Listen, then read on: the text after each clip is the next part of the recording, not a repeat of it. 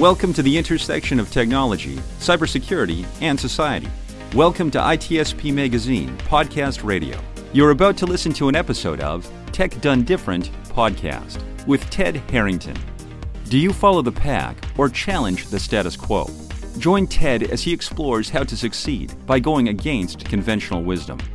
You'll hear leaders in technology and security tell stories about how they achieve their success by doing things differently. Knowledge is power. Now, more than ever.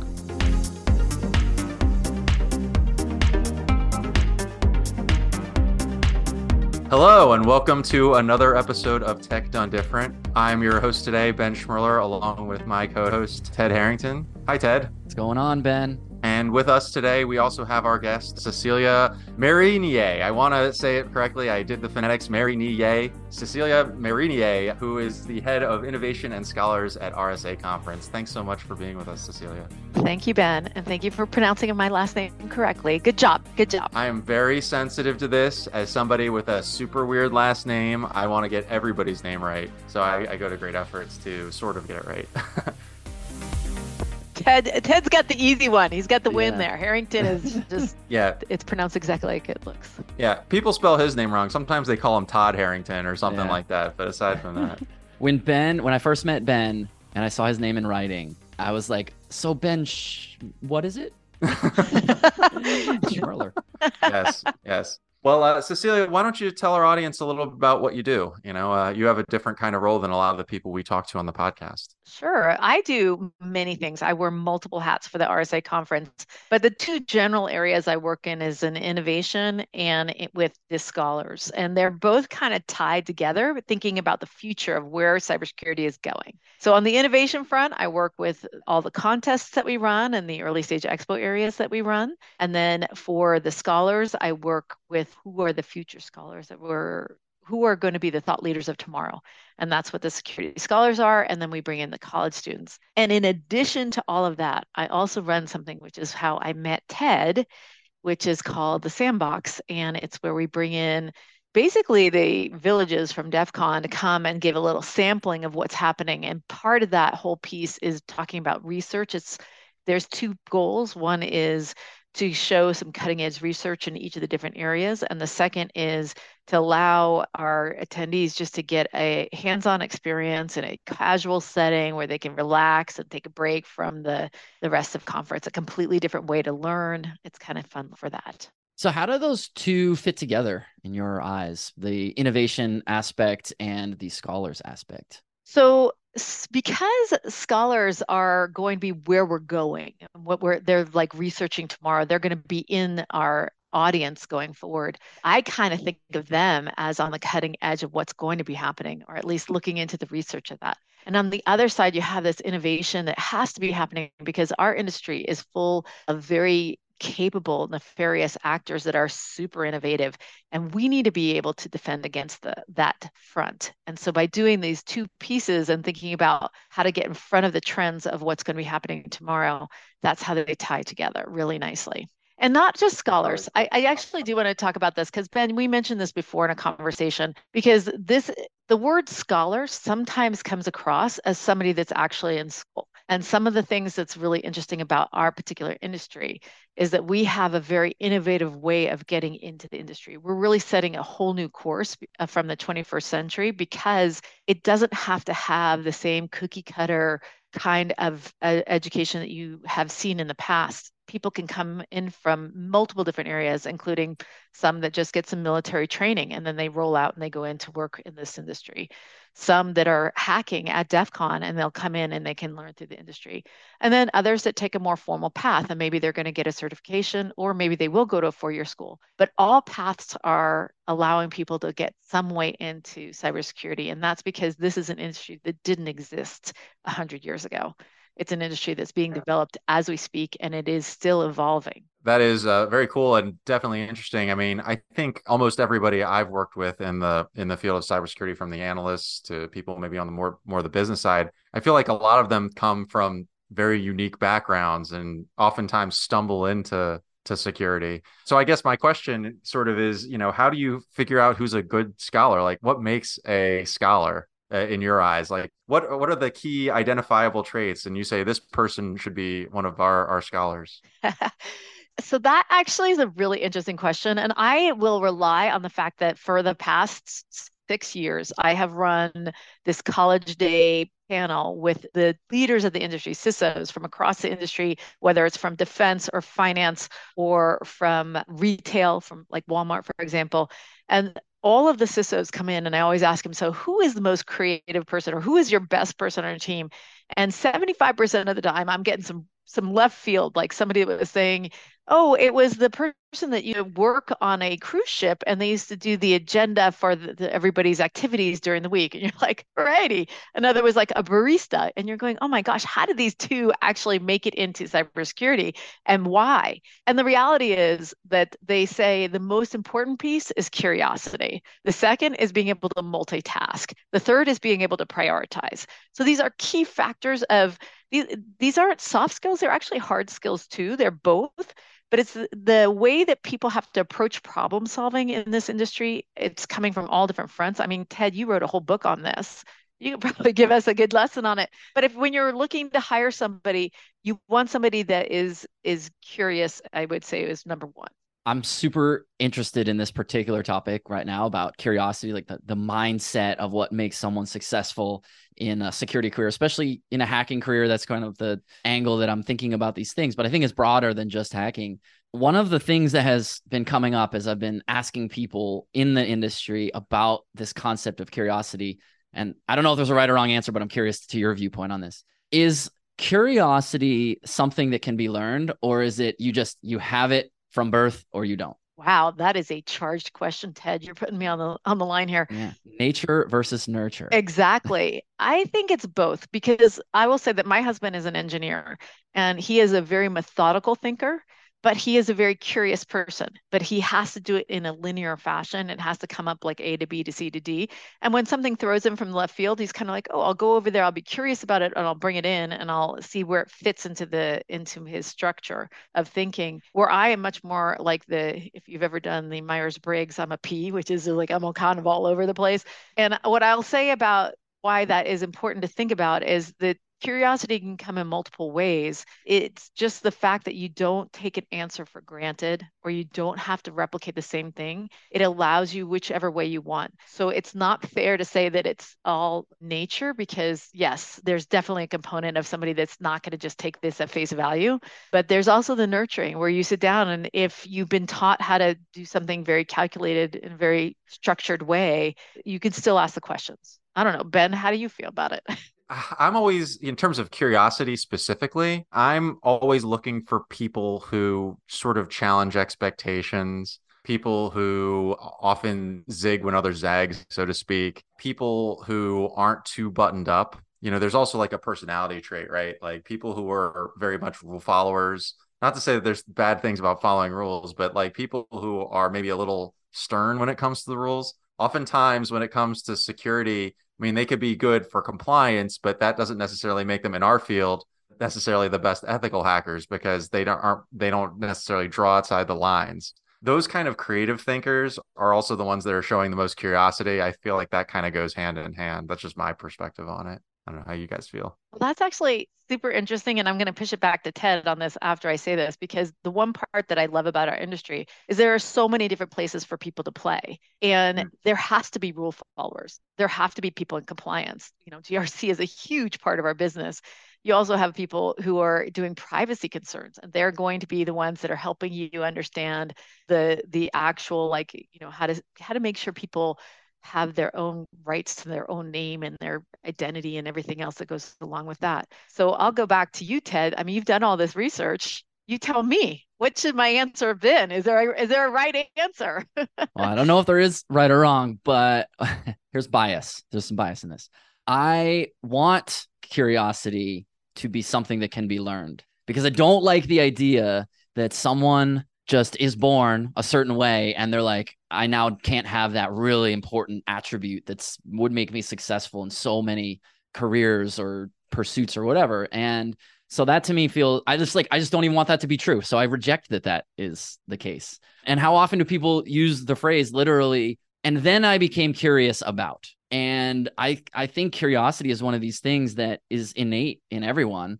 And it's not until there's something that either stimulates that curiosity or we see the behavior modeled by someone else. I mean, I think that's one of the coolest things about security research is you see these other researchers talk about, I mean, the best talks, they follow the same format, right? They're like, I did this and I didn't know I was interested in that. So then I did this next step and here's what happened. Here's how I failed, but it opened up this other thing. So then I did this. And they tell these stories in a very linear chronological fashion. And it's literally curiosity displayed step by step. And that to me is super motivating. And I'm hopeful that as people are sitting in that room, listening to that talk, it's making them start to think about something. And if that's true, that theory that I just laid out, then curiosity definitely can be learned. I think so too. But something else you said that just struck me is the idea that you can, and I'm not in love with this word, but fail. But that you fail, but that doesn't stop you. And I think that's the part that also can be taught. It's having perseverance and just sitting down and having, or grit, or whatever you want to say. But it's this idea that it's you don't have to stop here. You can keep on going and you can keep on making mistakes and it's okay, but you have to be learning from them. But I love that idea a lot too. And I think that you asked me, Ben, what makes a good scholar? I think it's people that know that it's okay to fail and kind of are not afraid to fail because they're going to try something new each time. And I think that's very important too. You could probably toss in other characteristics like empathy and humility. You know, the idea that because you've done something a certain way, perhaps successfully a long time, that it's good enough for now, but maybe not good enough in the future, or that it could be improved, it could be made better, or that there's something that the world needs, or that someone from the outside is feeding me, and I need to figure out how I can take that and turn that into a solution using my skills, my talents, my ability to learn and create and things like that. These are just valuable qualities to have, period, no matter what field you're in. I mean, Yep. So yeah, I think it's a really good thing. I agree. I read, I don't know if you guys are familiar with Alyssa Miller's book that she did on like how to cybersecurity 101. And she basically gave some really great examples of like how to get into this field. It is not easy to get into this field. We all talk about it and we all have that one case scenario of somebody that didn't go to school that was able to, prove themselves at DEF CON or, win the CTF, but it's not as simple as it seems. Like it's not as straightforward as it seems.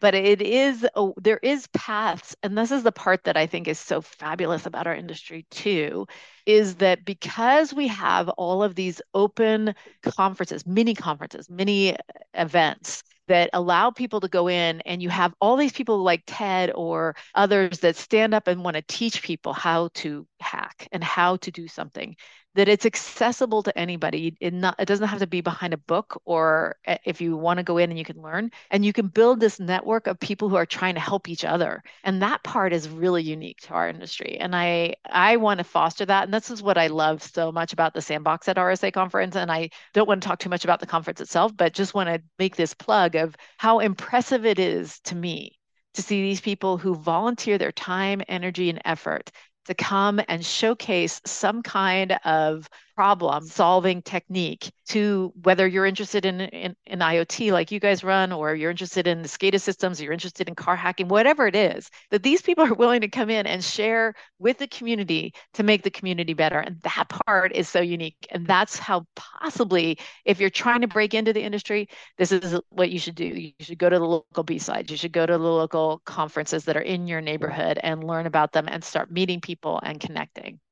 You didn't want to plug RSA Sandbox too much, but I do want to say something about it. Okay. Because I think it ties into something you've done really successfully, which is that I feel like there's a culture shift at the Sandbox specifically. And maybe some of our listeners, they may be familiar with RSA conference, but maybe not the Sandbox. I don't really know. When you walk into the Sandbox, it's different from the rest of the event. You point out, it really is about education. There are, we set up our light bulb lab. We had the toilet seat hack and stuff like that. And then there was the flight simulator thing and all this other stuff. The vibe is just different. The lights are a little low. You have the coffee set up. You have all these things.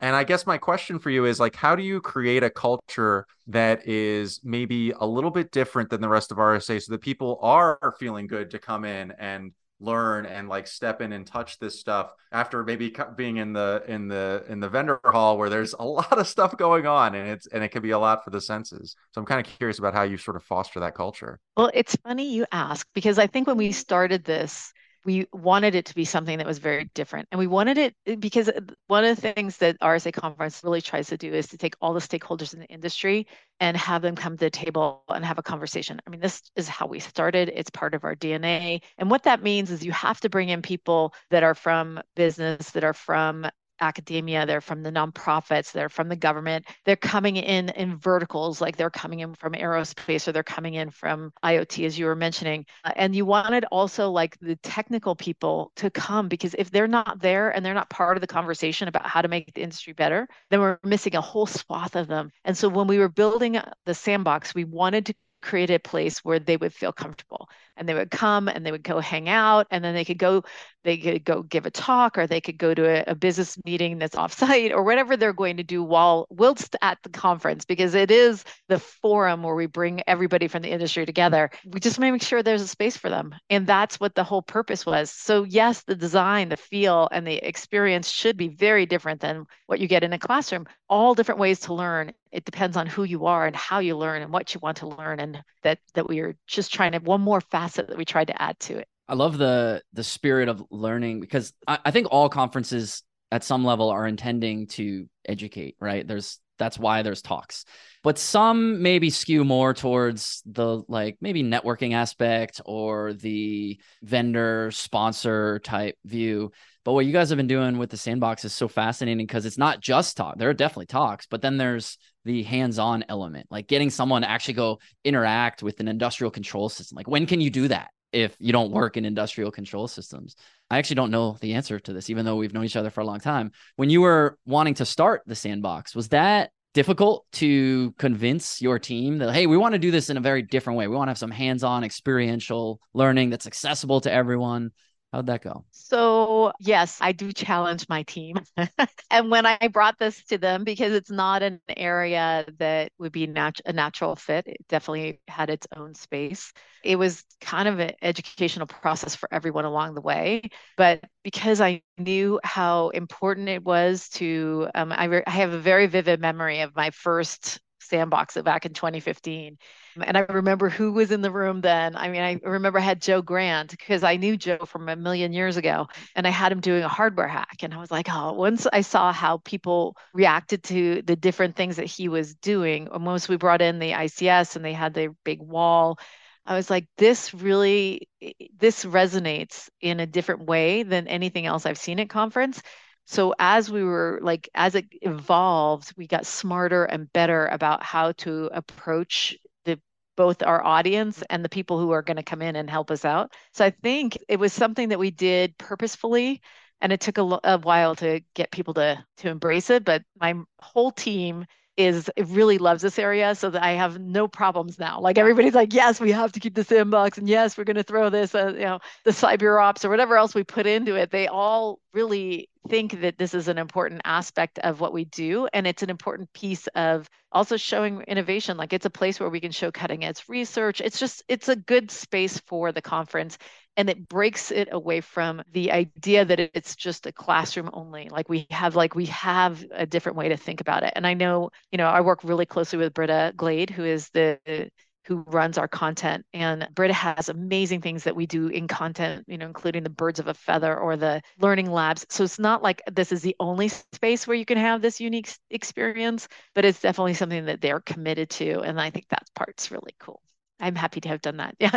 But it wasn't easy, Ted. Slowly but surely, I wore them down. I mean, anything new, right, is going to be fraught. Like change is just hard for a lot of people. And especially, I think part of where the question is coming from is RSA conference was already this big, successful thing. And you're like, I want to do it different. And it's like, well, but what's wrong with what we're already doing? And that's a really interesting view that you just described. Yeah, well, we wanted to also like very, very thoughtfully look after people who were in the technical area. I mean, I've had guys that have come through like John Hammond or Jason Haddix, and they're like, oh, even Joe Grant came in recently. He was here in 2022 and he was like, wow, I love this space. And it's that kind of okay, they relate to this and they can come in here and feel like they're part of this, that they're not, it's not just the corporate piece around us.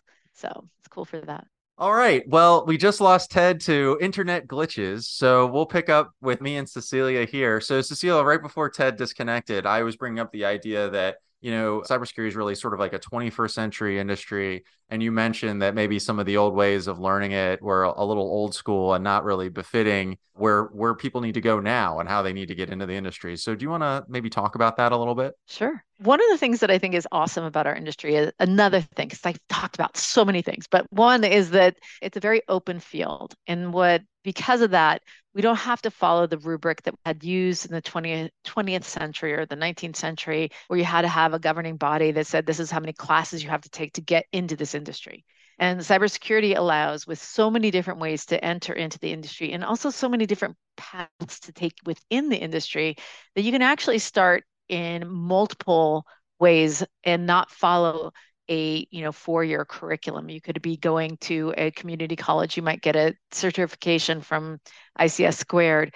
You might also just work in the military. You might roll out of DEF CON, CTF at DEF CON that you won, and everybody's like hunting you down and trying to hire you as a red teamer. So the thing that is unique about our industry is, because the rules are being set now, we're allowing ourselves to actually find our way into what does it mean to be a cybersecurity professional.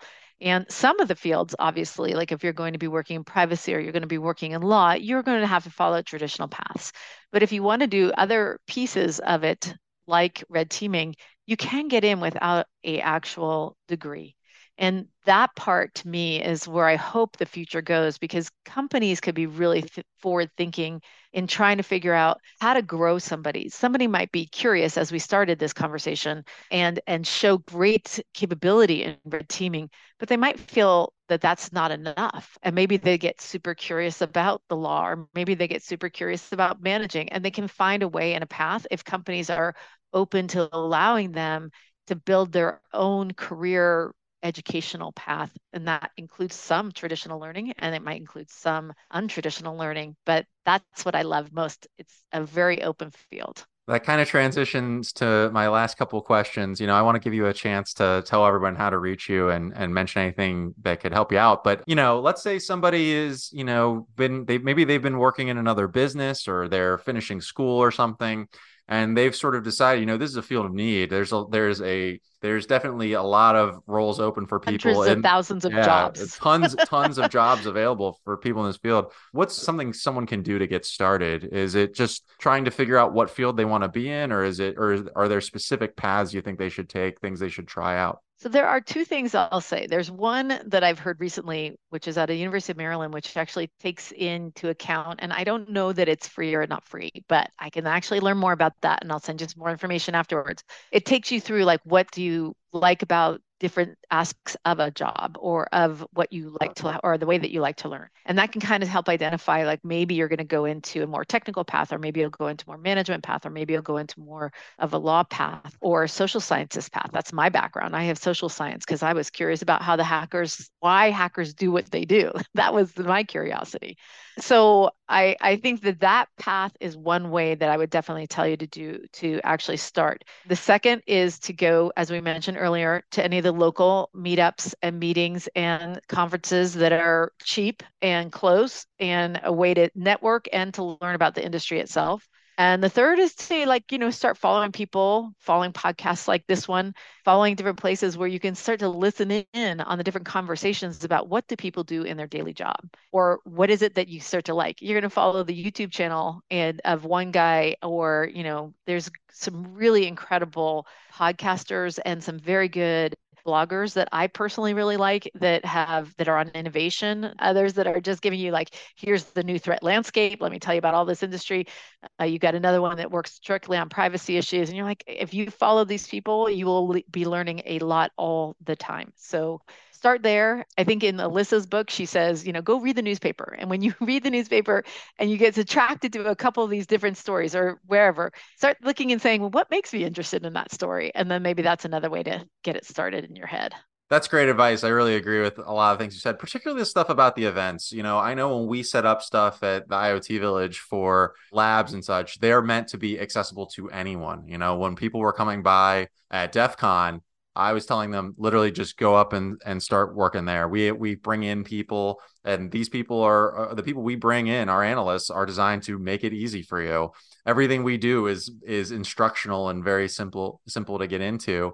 Not only is that good to learn some of the stuff, but you'll also probably learn maybe what you're not so interested in. It's such a broad field. There's a big difference between being a security analyst and being a compliance person versus being a red teamer or someone doing phishing testing or social engineering. Cecilia, I really appreciate you joining us today. Before we wrap things up, what are some things you'd like to share with the audience? Any opportunities they can have, or maybe ways to reach out to you? Anything that you would like to share? Well, I welcome everybody. You can always find me on LinkedIn. That's a personal push. But one thing I really want to say is that on September 13th, we are going to be opening our call for speakers. So if you can see on the RSA conference website, please, if you're interested in sharing your knowledge, if you're interested in learning more about us, I know, look at Ben's already got something going on the back of his head. He's like, I'm going to go ahead and submit. I highly encourage everybody to submit at any time. I would love to see all of you there at conference next year, and hopefully you'll actually come talk. Awesome. Well, something tells me some guy named Ben Schmerler might be submitting a talk pitch, but we'll see. Who knows? I will be looking for it. All right, great. Cecilia, thanks again for joining us today. Really happy that you joined us. Awesome. Thank you very much, Ben. And I hope you guys have a great afternoon. Bye. If you'd like to learn more about the podcast, go to tedharrington.com/podcast. Take care, everyone. We hope you enjoyed this episode of Tech Done Different podcast with Ted Harrington. If you learned something new and this conversation made you think, then share itspmagazine.com with your friends, family, and colleagues. If you represent a company and wish to associate your brand with our conversations, sponsor one or more of our podcast channels. We hope you will come back for more stories and follow us on our journey. You can always find us at the intersection of technology, cybersecurity, and society.